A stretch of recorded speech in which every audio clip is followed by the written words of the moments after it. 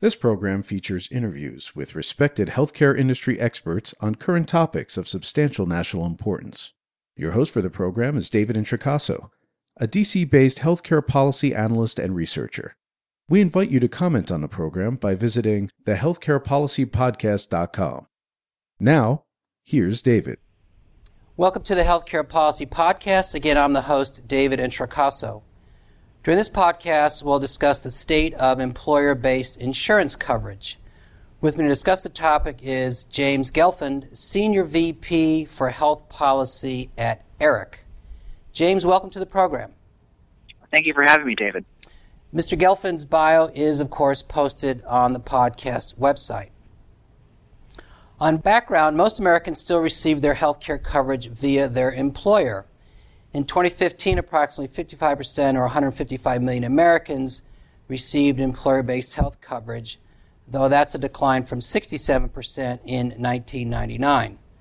Higher wage workers are more likely to receive employer coverage. For example, 83% of those who earn more than 4 times federal poverty are enrolled in employer coverage, compared with 38% of those earning between 1 and 250% of the federal poverty level. Under the ACA, as of 2016, employers with 50 full-time equivalent workers or more must either offer affordable coverage to those workers and their dependents or face a financial penalty. Despite the ACA's employer shared responsibility provision, after 2010 passage of the ACA, there was widespread predictions that employers, particularly small employers, would drop employee coverage. This has proven to be only marginally true. Moreover, the percent of small employers offering health benefits has decreased from 68% in 2010 to 56% in 2015, according to an annual Kaiser Family Foundation survey. With that as background, again, with me to discuss the state of employer-based coverage is James Gelfand. So, James, I mentioned you're the Senior VP of Health Policy at ERIC. Can you briefly describe ERIC's work? Sure. ERIC stands for the ERISA Industry Committee, which represents about 100 very, very large employers, each of which tends to have at least 10,000 U.S. employees and offers them comprehensive health and benefits. ERIC advocates for those employees specifically on health, compensation, and benefit issues. Okay, thank you. So leaving aside the question of what, beyond possibly a tightening labor market, explains continuing employer coverage, what premium designs or purchasing approaches are employers or large employers, your members, using to continue to provide coverage? This, of course, is the daunting task. So what are some of the measures being used? Well, so as you know, most very large employers tend to offer multiple plans. So an employee will go to work for this employer and then get to choose, do I want to have perhaps a comprehensive PPO or perhaps a high deductible health plan that has lower premiums up front, and perhaps it's paired with either a health savings account or an HRA. And then sometimes they'll be offered an HMO as well. For instance, if you live in an area where there's a very great integrated healthcare system and they have a HMO associated with that. So you could generally choose one of those depending on the employer. Now, that being said, one of the things that the ACA did was kind of put an upward limit on what benefits can look like. And I'm sure that you're... The Cadillac tax, yes. So they're familiar with the Cadillac tax. So you've got that at the upper limit. And then at the lower limit, you have an actuarial value requirement that says in order for an applicable large employer, which means 50 or more full-time equivalent employees, to meet the shared responsibility requirement, their plan has to be good enough, right? It has to pay a certain portion of the medical cost of the enrollees.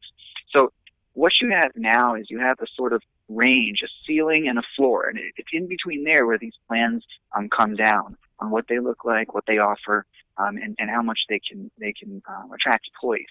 So playing in that space, what a lot of employers are doing is they're saying, okay, well, we can't necessarily make the benefit richer, and we can't necessarily make it cheaper by just making it less rich and more bare bones.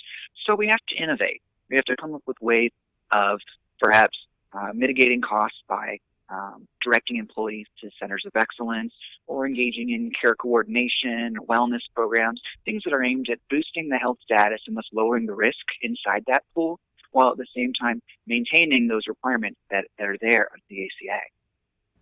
Okay, thank you. We could spend obviously an hour on what employers are doing to make more affordable both for themselves and their employee relative to their premiums. Let me just ask you about a couple. Last few years, you've seen this movement. Boeing, amongst others, are signing these what are called direct primary care contracts with providers. Amongst your members, do you see that behavior, or is it increasing? It's a growing trend, but the challenge is it really depends upon what that employer looks like. I have member companies that are in literally every town, every city, every county, but that doesn't mean that they have enough employees in a given place that they can really do direct contracting. So one of the companies that you mentioned, they have a really strong presence in the Pacific Northwest, and that enables them to have a sort of scale, a market scale, in a specific area that makes it worthwhile to do this kind of arrangement. So I think when you talk about direct contracting, you want to look for an employer that's going to have thousands of employees in a specific place, and that's the kind of employer that's going to be taking action on that. Okay, thank you. Let me follow up with another dynamic.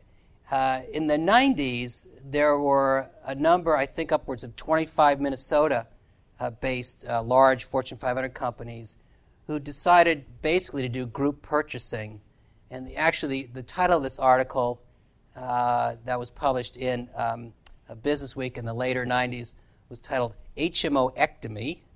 And more recently, in a Health Affairs blog post just a few weeks ago, there was discussion by Suzanne Delbanco and her colleagues about aligned sourcing. So the same idea.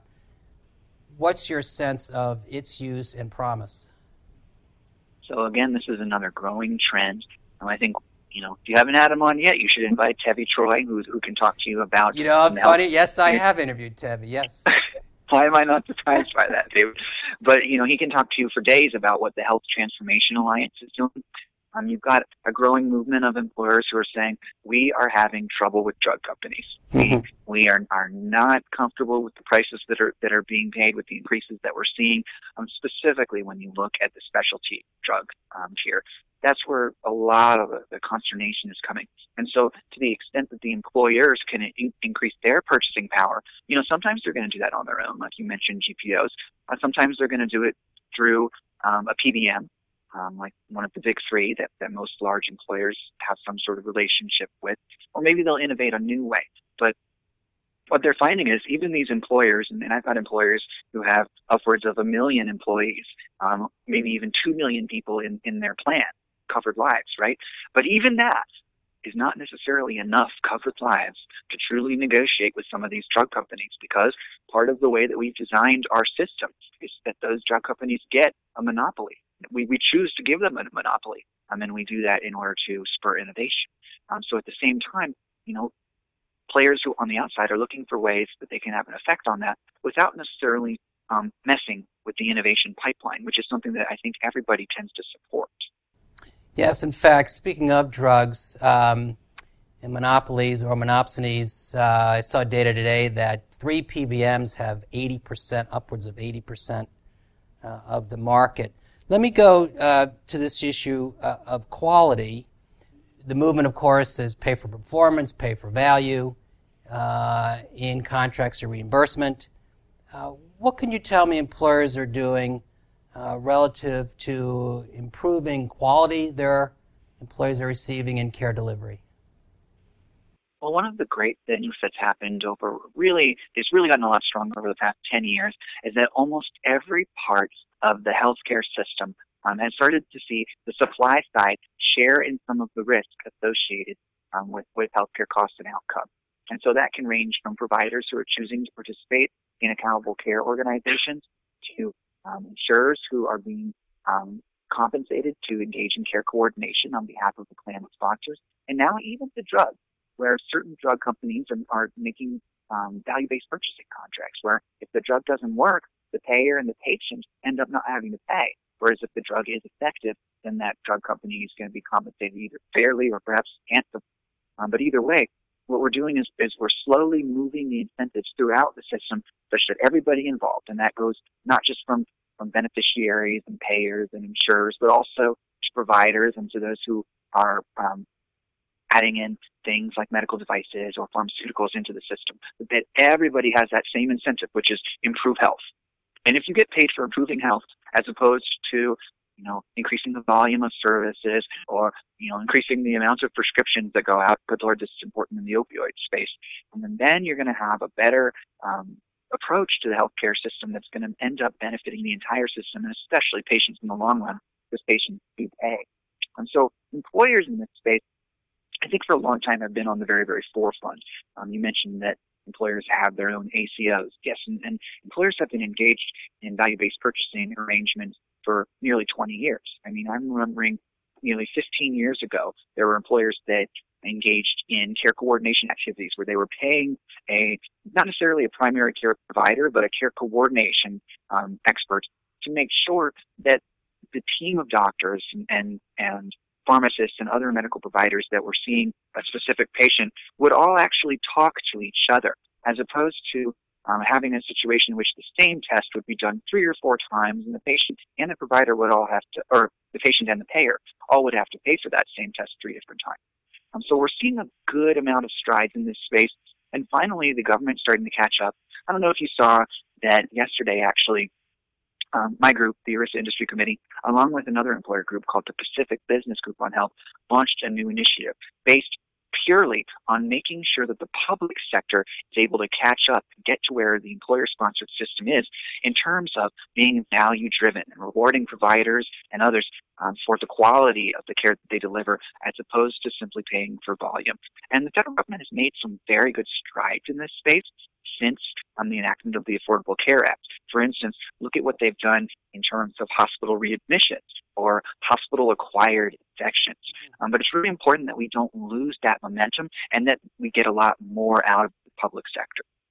Okay, thank you. Of course, it's always a debate is who's in front or leading the charge, social insurance or the private sector, employer-based coverage. Let me, before I go to a specific question still with coverage, let me ask a related aside question, and that's the retiree coverage question. What's the trend?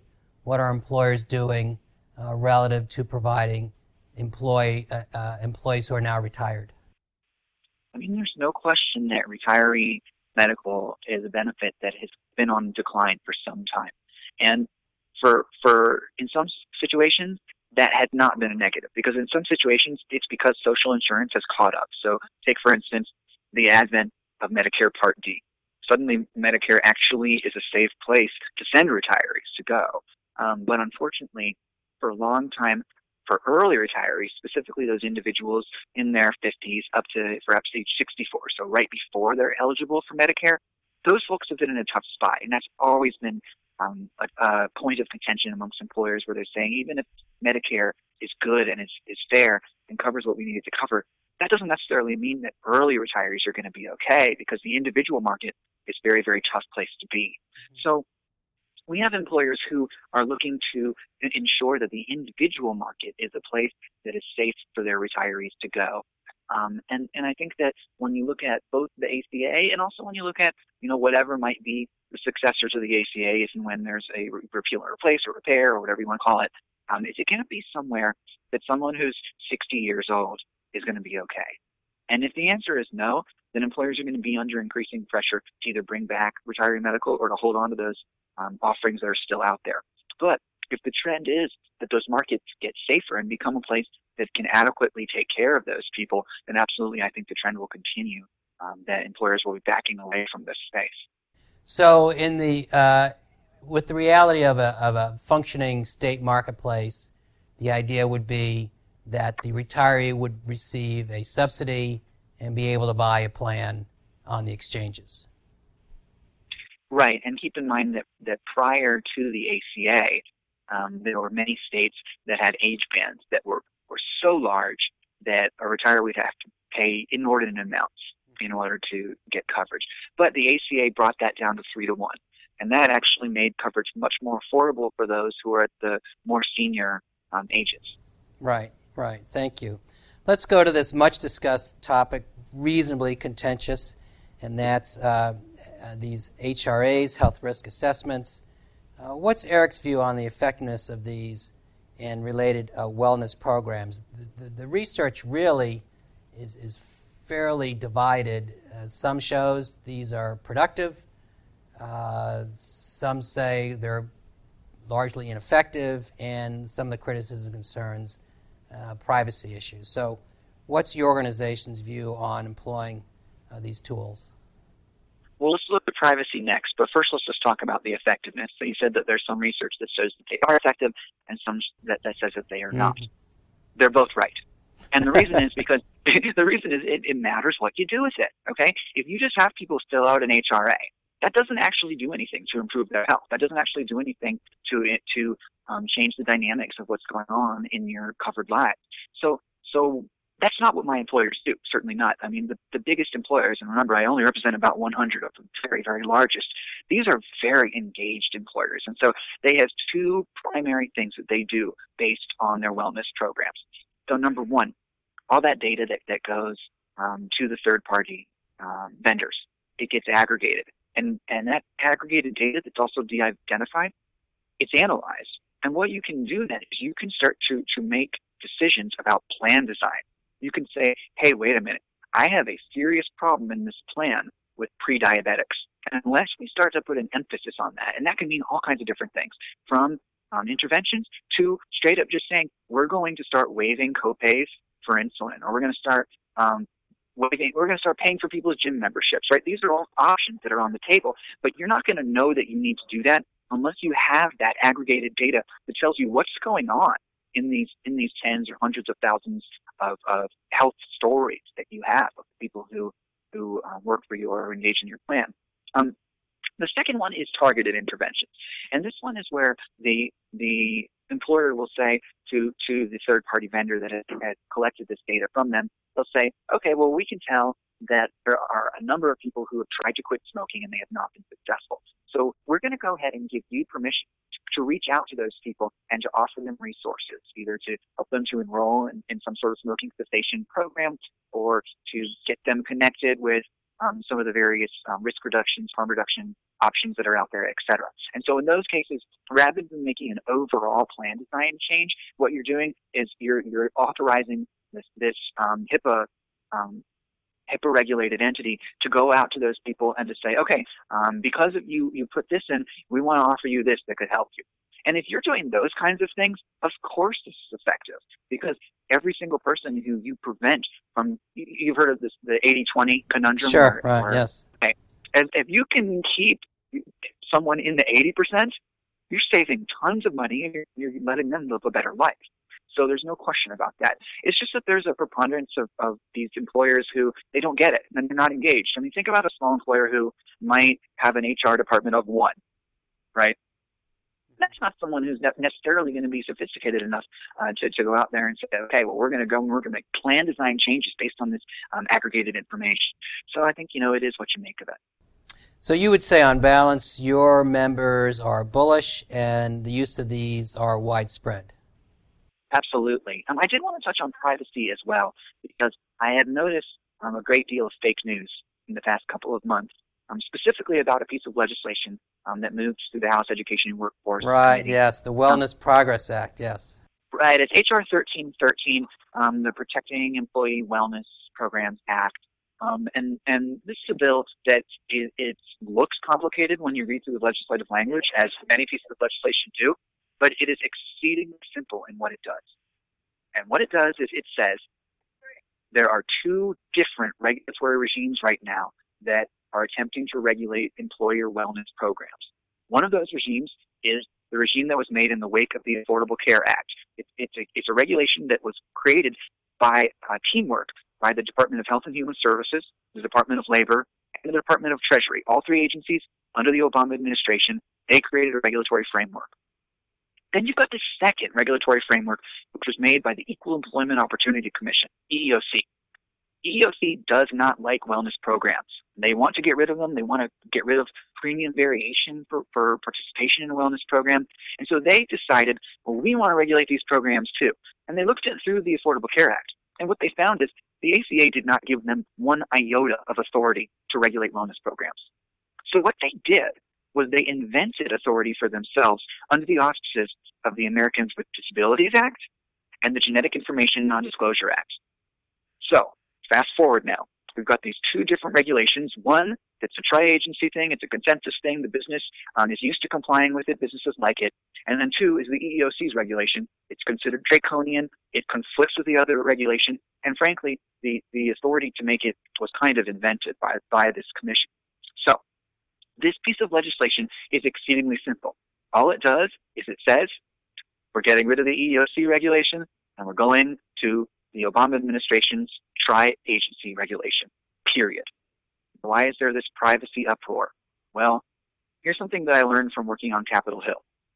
When you write the words Genetic Information Non-Disclosure Act in a piece of legislation, you better get ready for people to start howling because it scares people and they don't know what it means or what's going to happen to them, and they're afraid that they're going to lose the privacy protections that they currently have. Under this bill, nobody would lose any protection that they currently have. It's just propaganda that's being put out there by various groups that really just don't like wellness programs. And that's fine. There's going to be some groups that just don't believe that someone should be able to get a discount on their health insurance premium based on participation in a wellness program. Obviously, my employers believe that that's a good policy because it incentivizes people to do wellness programs and to get better health. Okay, thank you. Let me go to my last question, and it doesn't get easier. This is a large one as well. Last August, I interviewed American Enterprise Institute Joe Antos. You probably know or know of him regarding the employer tax exclusion. This issue frequently comes up in the context of healthcare and/or tax reform, and that generally there's agreement. This policy has problems for any number of reasons. So my question is, what's Eric's position on the employer tax exclusion? You did mention the Cadillac tax. Obviously, that's a related issue. And one way to answer the question is modifying the Cadillac tax. But again, I'm interested in this because, of course, whether we get anywhere with healthcare reform, next up is tax reform, and this is the largest tax exclusion, far and away more than charitable donations and the mortgage interest deduction. But again, what's Eric's view on the tax exclusion? You're right, David, that I've known Joe Antos and his colleagues like Jim Carpetta for decades. And I will tell you, one of the biggest conundrums that I've always had about this issue is why are groups like the Heritage Foundation and the American Enterprise Institute so hell-bent on raising taxes on the 170 million people who get their health insurance through an employer? It's hard to say. I think that the reason is because the employer-sponsored system came about because of a tax policy that was created under FDR during World War II, in which there were wage caps. And so it's the only way to attract, to compete with other employers in terms of compensation was to say, okay, well, we can't give you a higher salary, but we can give you something else. We can give you this because this. And that was benefits. So what these guys want to do is they want to roll back the clock to the 1940s. Now, that's pretty old school. I think that if you talk to most employers, what they would say is, A, our employees love their health care benefits and they don't want to have to go shop on their own. And B, we don't believe that dumping 170 million people into the individual market is going to solve any problems. In fact, it's probably just going to exacerbate many of the problems that already exist right now today, as well as leaving our employees way, way worse off. So for my member companies, their absolute number one issue is to both get rid of the Cadillac tax and prevent some kind of new tax on employee benefits, whether that's called a cap on the exclusion or not. That's what it is. It's a tax on health insurance provided through an employer. So Eric's a firm no, I take it.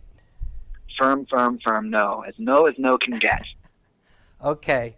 Well, that's clear. Well, James, we're at our time. I want to say thank you. You covered a lot of ground in an efficient manner, so I'm genuinely very appreciative. And I will say going out that with all discussion about, particularly today, as we noted before we started, about potentially a vote tonight in the House or tomorrow on changing the Affordable Care Act, that's 20-odd million lives. And again, as we noted here, employer-sponsored is, 8 times that number. So obviously a very important subject that should possibly get even more attention. But with all that, thank you very much for your time. Thank you for having me on, and come back anytime. Thanks again. You have just heard another edition of the Healthcare Policy Podcast hosted by David Introcaso. To comment on this program or others, to see information about upcoming interviews, to suggest a program topic, or to hear an archive program, please visit our website, thehealthcarepolicypodcast.com. Thank you for listening, and please listen again soon.